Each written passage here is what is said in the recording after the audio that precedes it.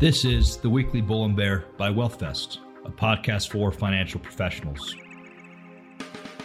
Each week, Drew Dockin and Tim Prati will have an in-depth conversation on what's happening in the markets. Hello, everybody. Today is January 31st. We're wrapping up the month.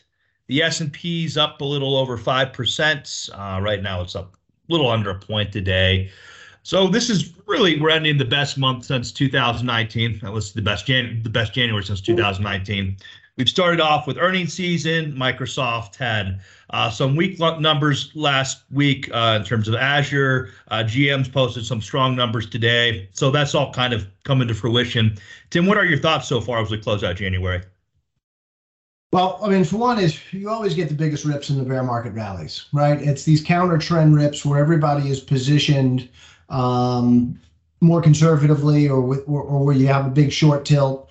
If you look at the quality of what's ripped most, it's the lowest quality names. It's that Goldman Sachs high short interest basket that have ripped the most. But by the same token, like I said last week, credible economists, credible people who had a more negative thesis are starting to get less bullish. Larry Summers had the comment last week that, a soft landing is the triumph of hope over experience. But then he goes, and sometimes hope does overcome experience. So basically saying that I could be wrong here. My view is kind of unchanged, that the leading economic indicators, housing, liquidity, are really telling you the same story, which is that, yeah, we've held up. We just put 2.5% GDP up, but I don't buy the whole immaculate disinflation thesis. That really is, to believe in a soft landing, you have to believe that we could take wage pressure way down without taking unemployment up.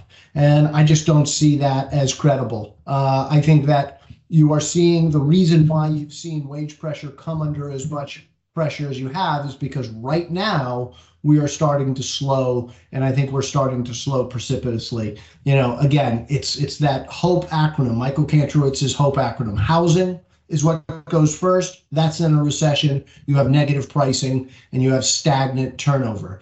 Orders, ISMs are negative, both on the manufacturing side and on the service side. New orders are getting really weak. The next thing is profits, and then finally employment. And I think you are starting to see weaker guidance, and that'll filter through more. But this narrative change, it's very hard to trade around it. What is going to matter more? Is it going to be the slowing of the economy? Ultimately, that's going to matter. But for now, there just seems to be so much happiness that we look like we are getting disinflation without seeing obvious signs that we're falling into a recession. Yeah, I mean, Europe's GDP numbers were actually stronger than was expected to come in. In terms of inflation as we stand right now, I mean, there's some things that have definitely become disinflationary and have gone down, but some price increases are still eye-popping. I mean, we're looking at things like eggs and that kind of thing, but right. Obviously those are all very seasonal based, and got avian flu, it can spike 20% on a year to year, but there's definitely some items that will be expensive in the longer term as others start to cool off. Yeah, I mean, just walk through a supermarket. Mm-hmm. It really is extraordinary how much food inflation there is, and the CPG companies, the consumer packaged good companies, still have price increases scheduled. I was talking to a friend of mine who works for a big global food company, and I said, are you guys still able to push through pricing? And he said, we're getting more pushback now than we had been. We'll still get through a lot of our pricing, but we'll have to discount some of that back, and ultimately they'll meet in the middle with the Walmarts and the other kind of big, large grocers in the world. Autos prices have moved way up, and just the cost of ownership on the auto side has moved way up. When you just consider that, interest rates have moved up so much, monthly payments are much, much higher on the auto side, and that's putting a lot of strain on consumers. Yeah, and you also have the situation, especially like restaurants and airlines, particular, you got to decide whether to pass on price cuts, or you got to want to decide, do I want to impress investors with improved profit margins? So, in earnings season, like companies like those have that decision to make as well. Yeah, everybody's got to make that decision all the time. Do I want to focus more on share, or do I want to focus more on profits? We'll see what happens on the auto side, on the electric car side with, GM had that commentary today that they're okay with where pricing is. And there was some expectation that they were going to cut some pricing, as Ford did with the Mach-E, to counter a lot of the pricing cuts that Tesla has taken. So right now we're in a situation, once again, we find ourselves with the debt ceiling. So right now, I mean, the Fed has spoken at length that you're actually going to need, the White House and the Congress to get its act together in order to offset a lot of these problems. The Fed can't do everything. Kevin McCarthy has right now stated that they don't envision cuts to Social Security and Medicare. We'll see. Obviously, the two other items of the docket are whether we increase spending on the IRS and obviously the DoD budget, which has failed several audits in the past, and McCarthy seemed open to suggestions on ways to cut the military. But there's, it's a lot to play out, and obviously the ramifications are huge. We had a credit downgrade under the Obama administration. Something very similar could happen this time around. Yeah. I mean, a couple things. I mean, the Biden administration is basically saying, show us the budget that you want us to go with. In other words, put your cards on the table. And I think that's a difficult decision for Republicans. Not every Republican is in a district where you could only lose if it came from your right flank. If you could only be, your only risk is in the primary. Mm-hmm. So I would have liked to have believed that the Democrats and more moderate Republicans could work together, and then you could end around the speaker, but that doesn't look like that's going to happen. There was a great piece the other day in the Times where Getz had this quote. There was this quote of Getz to McCarthy, where McCarthy got the list of demands from Getz, and he said, "So I guess you just want to be speaker." And Getz goes, "No, you can keep the portrait. Yeah, so you could have the speaker's portrait." And basically McCarthy gave in to everything that Getz wanted. And, Getz is a safe Republican. And if he is going to be the one calling the shots here, then I have to think that you're going to, you could really go down to the wire, and we are not going to know come May, June, July, exactly what we're going to do. Ultimately, I think the Democrats, I'm always on the side of, hey, let's actually try to govern instead of using governing for political purposes, like crazy idea. So I think the Democrats should, instead of just trying to give the Republicans rope to hang themselves, I think the Democrats really should negotiate. The fact is we are going to have a problem looking out 10 years and less with Social Security and Medicare and the solvency of those programs. The rate of change of growth probably does have to change. And as you and I were talking about earlier, that does have implications for how people have to think about savings, right? Mm-hmm. If the rate of change of Social Security is going to be meaningfully less than real inflation, well, all of a sudden you got to think differently about how you need to save for retirement. Yeah, it was certainly giving more emphasis on that triangle that was at one point public pension, Social Security, and then private savings. That change is going to be even more rapid as we're looking at increasing ages. There's other more progressive items that have been advocated on Social Security too, such as FICA taxing and everything else for higher income earners. But yeah, it's going to be tough, I think, for everyone, all these different parties to negotiate. Getz got a lot of concessions, 15 rounds of voting later. At one point he was writing to people saying that Kevin McCarthy was a squatter temporarily. So now they're working in close proximity. So yeah, we'll see what they can do with the Biden White House, but obviously ramifications would be massive if we do in default, or even if you get up to the wire, it gets spooky. Scares credit markets, scares equity markets, and then can result in a downgrade. Look, we are the global reserve currency, and we're the global reserve currency because this is where you want to park your assets. You don't just buy the dollar, own the dollar. You buy the dollar and then put your assets in treasuries and other real estate and whatever other U.S. assets. We cannot afford to lose credibility. And I just, politicians really need to keep that in mind, that the credibility is everything. That's all you have in a fiat currency system. Mhm. Let's kind of talk about, broader global markets. China's reopened. As a result, we saw an increase in GDP, and Europe just has recently as well. Um, so a lot of these numbers coming out of the frontier markets and everything else seems to be a little bit stronger than we've expected. Well, I mean, Uh, Europe is still running around flat. I mean, Germany just had a retail sales like down 5. I think Europe is still slowly making their way towards what will be negative real GDP and increasingly small, or decreasing nominal growth. So I think the trend is still the same. I just think the rate of change to get there has been slower than people thought. And I think that's the same thing for the United States.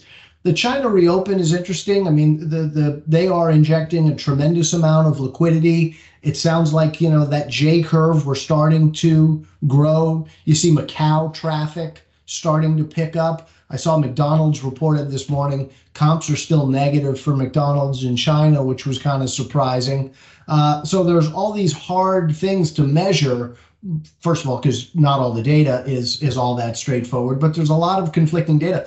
Exports from their Asian trade partners is still very negative. And you've got the two factors. You've got the pent up savings and people just wanting to get out and move in China, and then you still have the overhang of a massive real estate bubble that is in the middle of imploding. And there is so much wealth wrapped up in real estate, especially in these tier 2 and tier 3 cities where you have hugely high vacancy rates. You're going to have meaningfully negative prices probably for a while. There's only so much you can do when you inject liquidity to change the mindset of housing. There is no better usage of the term pushing on a string in terms of trying to revive a housing market when confidence has been lost, when the greater fool theory is gone, and there's nothing there to revive you, to incentivize you to want to buy an apartment. So those are the two factors, and I have to say that I have no idea how China plays out. I don't think anybody else does either.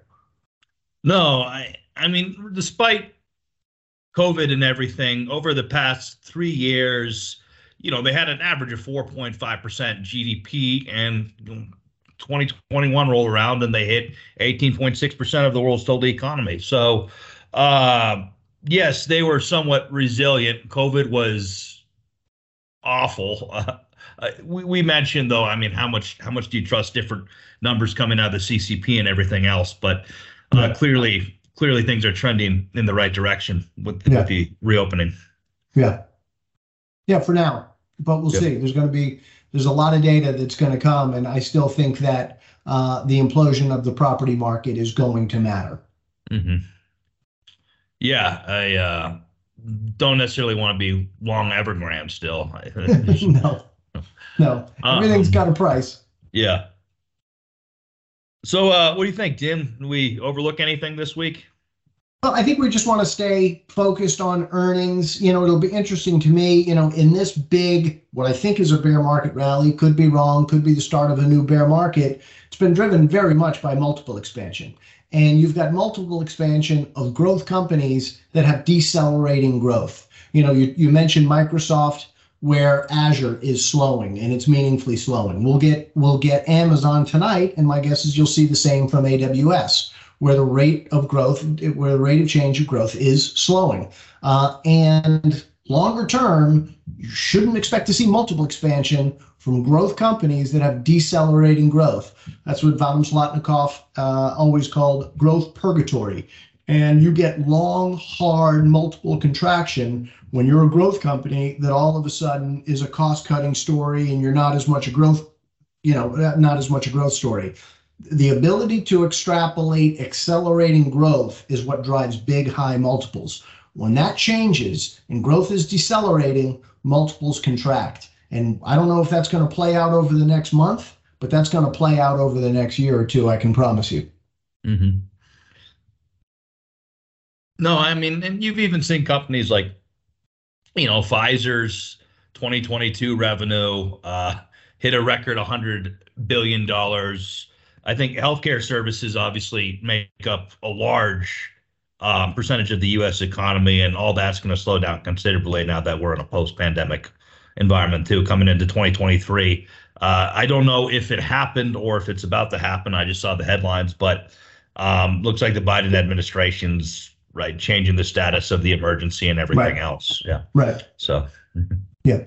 And, Biden, Pfizer's had such a massive revenue tailwind from obviously having the COVID vaccines. It'll be interesting to see what they do with the cash. Biotech is usually where that cash goes. Drug companies, they always have to fuel growth. Just like oil companies have to invest in resources in order to grow in the future, drug companies are always facing cliffs. The drugs that they buy and they innovate hit cliffs. They hit, generic cliffs, and the revenues fall. So they always have to be buying new drugs. So I keep waiting for a round of M&A where the drug companies start buying up biotechs that, have had a really, really difficult sort of year-long stretch here. Hasn't really happened yet. It will at some point.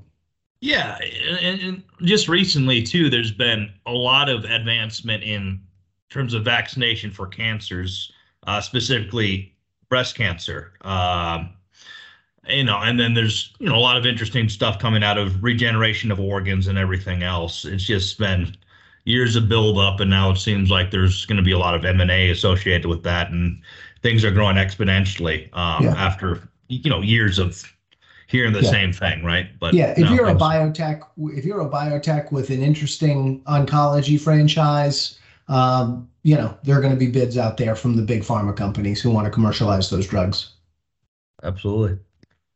All right, sounds good, Tim. For all listeners and subscribers, thanks. We'll be back next week. Be off in 2 weeks from now, right? It was BISA kind of we'll take a week off here towards the end of the month. Yeah. But yeah, for the next couple of weeks, we'll be business as usual. So until next time. Thank you, Drew. The information covered and posted represents the views and opinions of the host and does not necessarily represent the views or opinions of WealthVest. The mere appearance of content on the site does not constitute an endorsement by WealthVest. The content has been made available for informational and educational purposes only. WealthVest does not make any representation or warranties with respect to the accuracy, applicability, fitness, or completeness of the contents.